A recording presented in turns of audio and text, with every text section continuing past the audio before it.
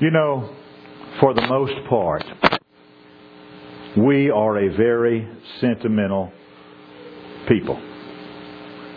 We like to reminisce a lot about days that are past and gone. And even though for many of us those days that are past and gone included cars with no air conditioning, houses with open windows and attic fans when it was 110 degrees outside, we still call those the good old days.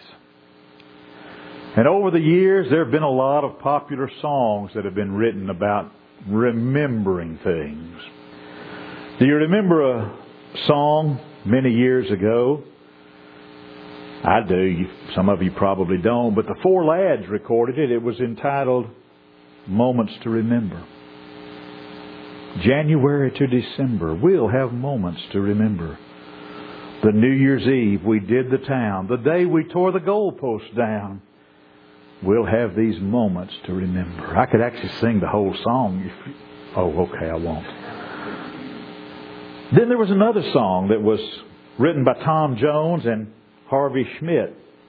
It was actually a part of the musical comedy The Fantastics in 1960. The first song in the whole play is encouraging the audience to try to remember. Try to remember the kind of September when life was slow and oh so mellow. Try to remember the kind of September when grass was green and grain was yellow. Try to remember the kind of September when you were a tender and callow fellow. Try to remember, and if you remember, then follow. Well, in our text this morning, Jesus is wondering about the memory of His disciples. Because Jesus and the disciples are in a ship. And Jesus asks them the question. He says, do you not remember?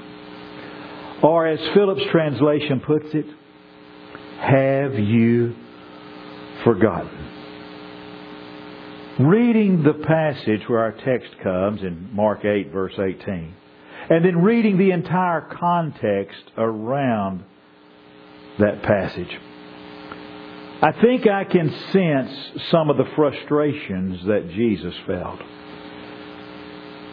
I have no doubt that it was sometimes very, very hard for Jesus Christ to be patient with those blundering disciples. I'm quite certain that there were many times those blundering disciples of His made Jesus want to literally pull His hair out. You see, in the passage where our text comes from, in that context, Jesus has warned His disciples to beware of the leaven of the Pharisees. Well, in the typical fashion that they always did, they've missed the point of what Jesus is talking about completely. I actually think sometimes as I read the gospel accounts and I read the life of Jesus and the disciples that He chose, the 12 that followed Him so closely, I sometimes think their IQ level must have been about the same as Mo, Larry, and Curly. Because they failed constantly to understand what Jesus was trying to teach them. And they failed to understand His warning was not about baking powder or baking soda. His warning was against the doctrine, the teaching of the Pharisees. But when Jesus used the word leaven, He misled them. That's what threw them off track. Because when they heard the word leaven, the only thing their feeble minds could think about was bread. And hearing bread, they took stock of their situation and realized they're on this ship and they've only got one loaf of bread, and so they immediately have an anxiety attack. And it was this anxiety they were having over that one loaf of bread that filled Jesus Christ with a pained amazement. If you think about it, in light of their experiences with Him, Jesus could not understand how these men could be so worried. After all, Jesus had always met all of their needs in the past. And they should have trusted Jesus that He was going to meet their needs in the future. And the fact that they had an interest in bread, that was really not what Jesus found disturbing. What Jesus found disturbing was their lack of faith. Jesus is not for a moment minimizing the importance of bread. But what He is seeking to teach is that Jesus Christ is willing, He's ready, and He's able to meet and to supply all of our needs. So He asks the question, do you not remember? Have you forgotten? I want to read the entire paragraph in Mark chapter 8, beginning with verse 14. Now the disciples had forgotten to take bread. Neither had they in the ship with them more than one loaf. And Jesus charged them, saying, take heed, beware of the leaven of the Pharisees and the leaven of Herod. And they reasoned among themselves, saying, it's because we have no bread. And when Jesus knew it, He could read their minds. He knew what they were thinking. When Jesus knew it, He saith unto them, why reason you because you have no bread? Perceive you not yet? Neither understand? Have you your heart yet hardened? Having eyes you see not. Having ears hear you not. And do you not remember? Have you forgotten? When I broke the 5 loaves among 5,000, how many baskets full of fragments took you up? They say unto Him, 12. And when the 7 among 4,000, how many baskets full of fragments took you up? And they said, 7. And He said unto them, how is it that you don't understand? Jesus has an interest in the physical needs of our lives. Jesus knows we cannot live by bread alone. But He also knows we can't live without bread. So Jesus is interested in the bread that gives life to the body, and He's interested in the bread that gives life to the soul. I think that's something we forget about. Or maybe it's something we fail to understand. And that is that Jesus Christ is interested in the physical, temporal things in our lives. And that's a concept that has resulted in a lot of harm. The fact that we fail to understand it. Because failing to understand it, it's a concept that is not quite practical. Because Jesus, our Lord, is interested in everything that interests us. Jesus never drew that sharp distinction between the secular and the sacred as we so often do. Think about what happens when you make a cake. Your cake pan is an 8-inch round one or a 9-inch or a 9x12, but your cake pan's a big pan. And that cake pan is not compartmentalized, is it? You don't put the sugar over in this compartment and the butter in this compartment and the flour in this compartment and the milk or the buttermilk over in this compartment. The butter, the sugar, the flour, all the ingredients in that cake A little cocoa maybe, or some German sweet chocolate goes good in there. But all those ingredients in that cake blend together. And they go in that cake pan and they permeate the entire cake. And it all blends together and mixes together. And it makes something that's delicious, inviting, and fattening. That's the way life is when Jesus Christ becomes a part of life. When Jesus becomes a part of life, religion, Christianity, spirituality permeates every part of life. For Jesus, spirituality permeated the entirety of life. Because Jesus knew that for someone to be religious on holy days and in holy places was not in reality to be religious at all. So Jesus comes, and Jesus is interested in the physical things of life as well as the spiritual things of life. If you really look at the life of Jesus, Jesus never concerned Himself merely with the souls of men and that alone. In fact, you might can find it, and if you can, please tell me where it's found.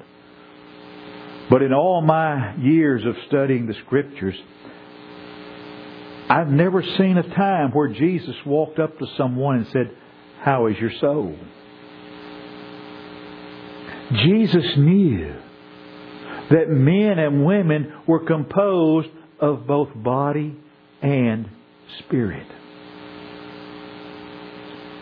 But Jesus was not interested in bodies. And Jesus was not interested in spirits. And you're going, huh?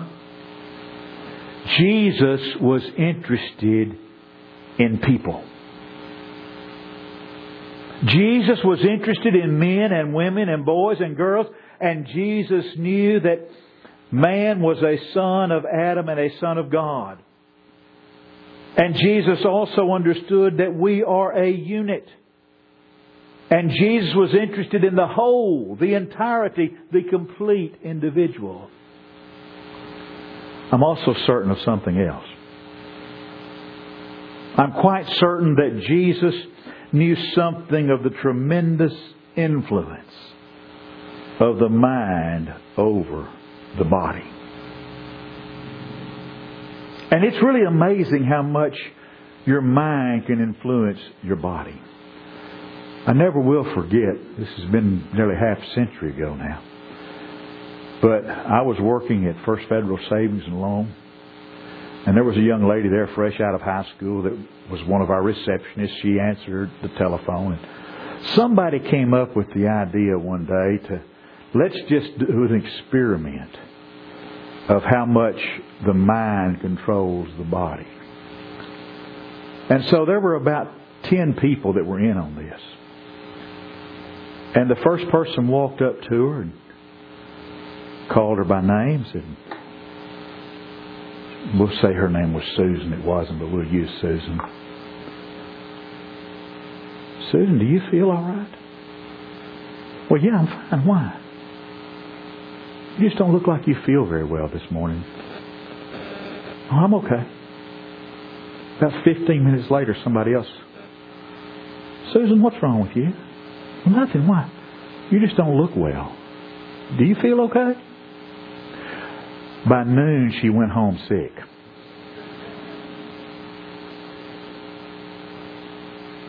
The mind can influence the body.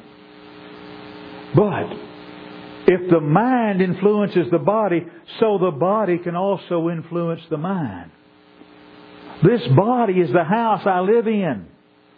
And if this body comes to a tumbled down ruin, I may still be sound in my soul, but it won't be easy to be sound in my soul.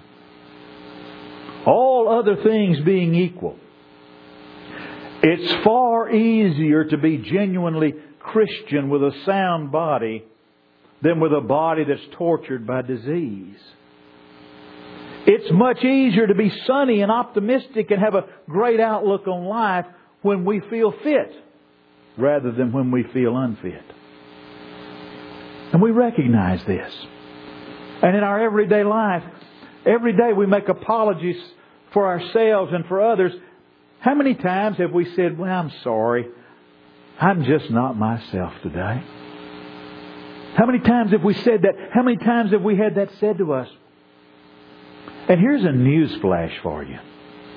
If I try to make everybody around me miserable just because I'm miserable,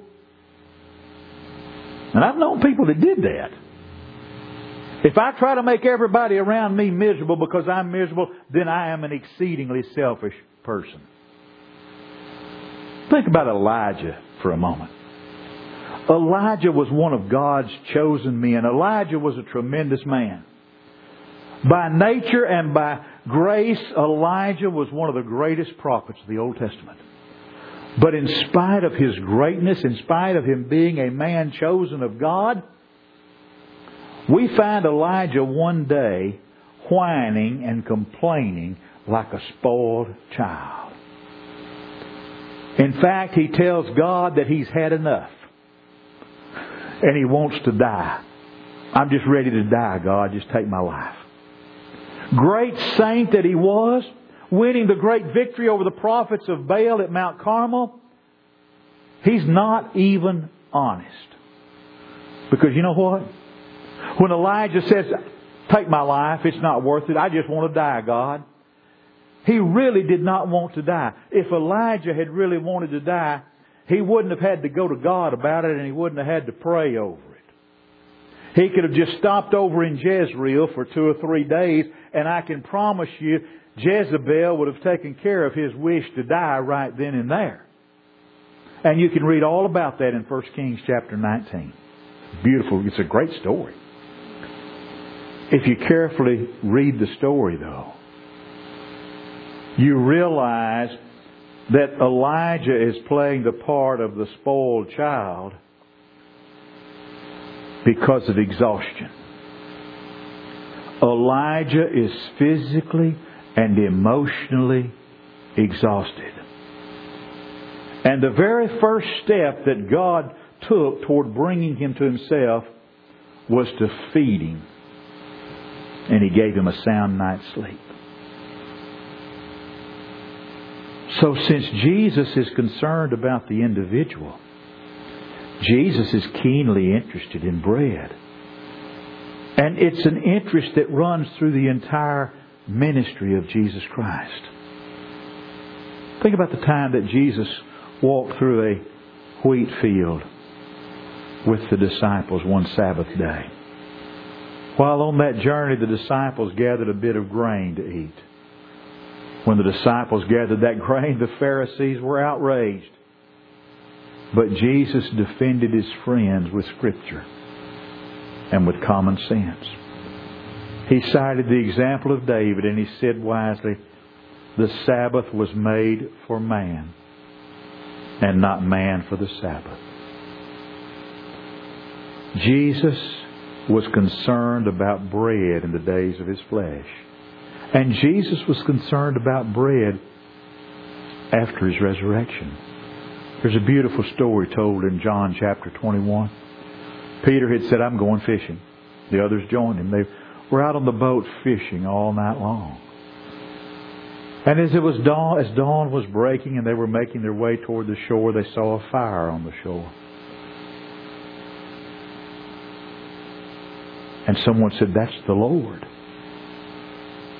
And Peter jumped in the water and swam to shore to beat the ship there. And sure enough, it was Jesus. And he asked them, he said, children, have you any meat? Because there was Jesus. The disciples Peter and the others had been out fishing all night long.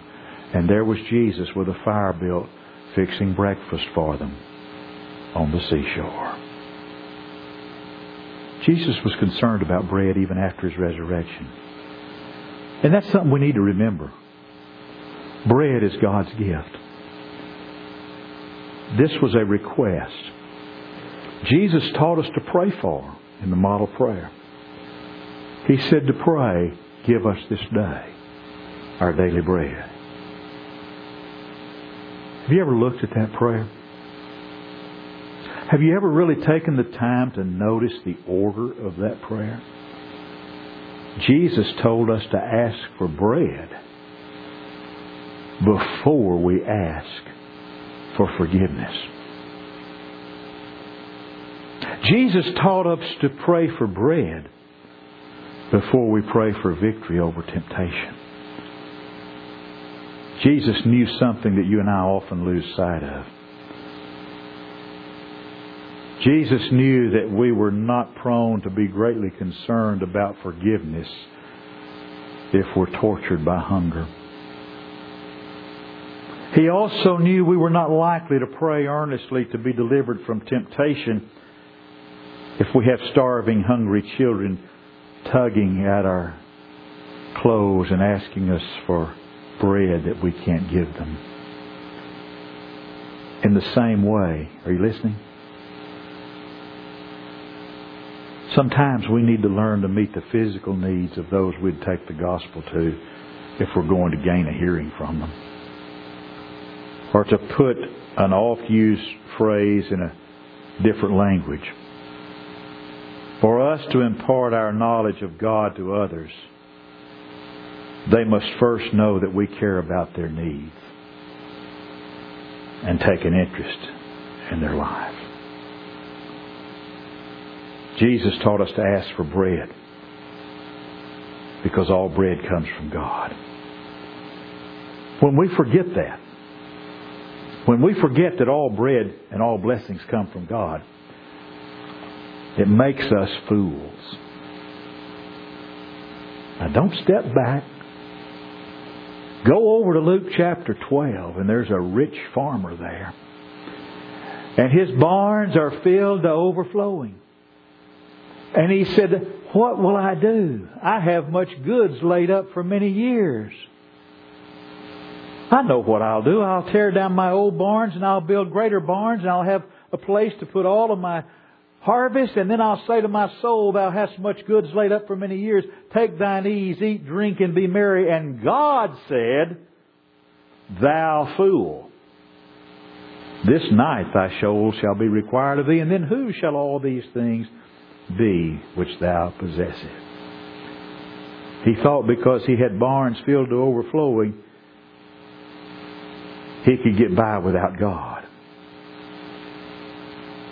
Every one of us must lean upon God to supply every physical need.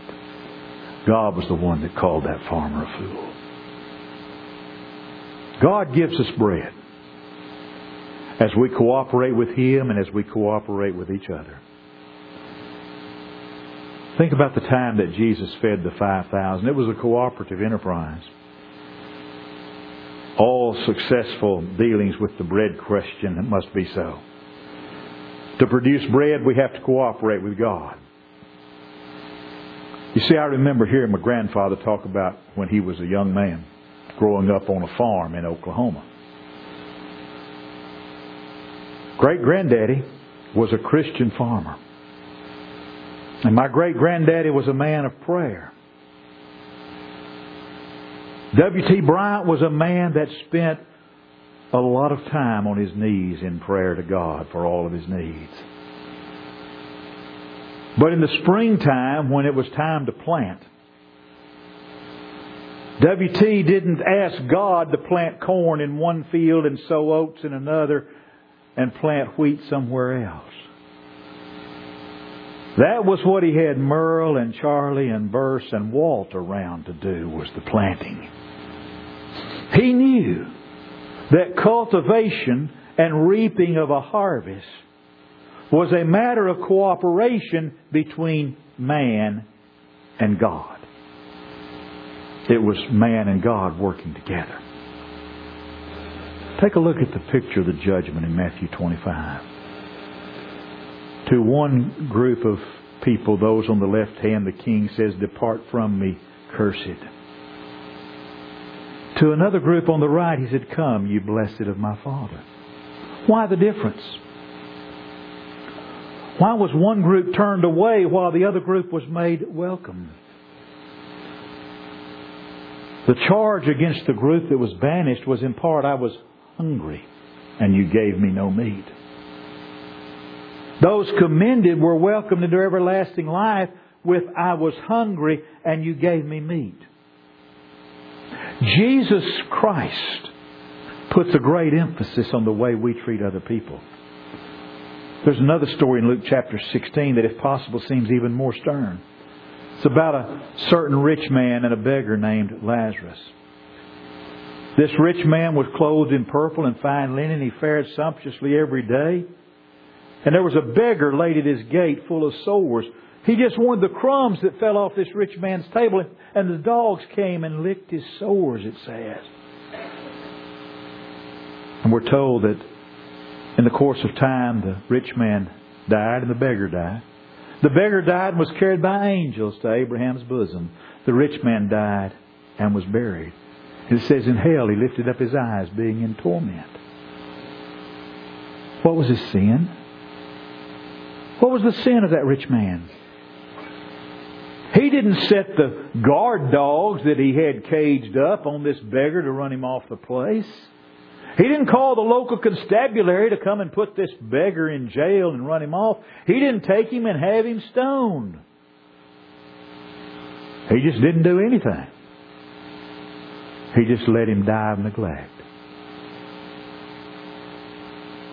Jesus wants us to have concern for our fellow man and the needs of their life as well as ours. We must take Jesus Christ seriously with this concern about bread. Do you remember the story of Cleopas and his companion from Luke chapter 24?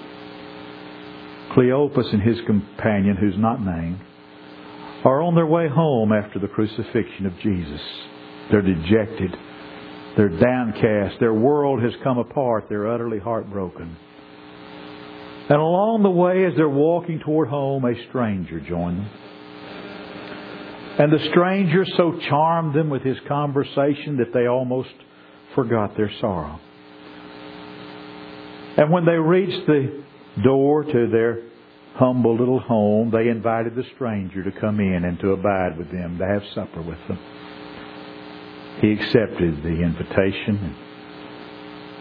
When they sat at supper, we're told that Jesus took bread and blessed it and broke it and gave it to them. And it was then that their eyes were opened. It was then they knew that they had taken Jesus Christ home with them. And Jesus was made known to them in the breaking of the bread. Cleopas and his companion, their lives were never the same after they took Jesus home with them. Zacchaeus, the tax collector that climbed the sycamore tree, Jesus said, "Come down, I'm going home with you today." His life was never the same after he took Jesus home with him. Yours won't be either.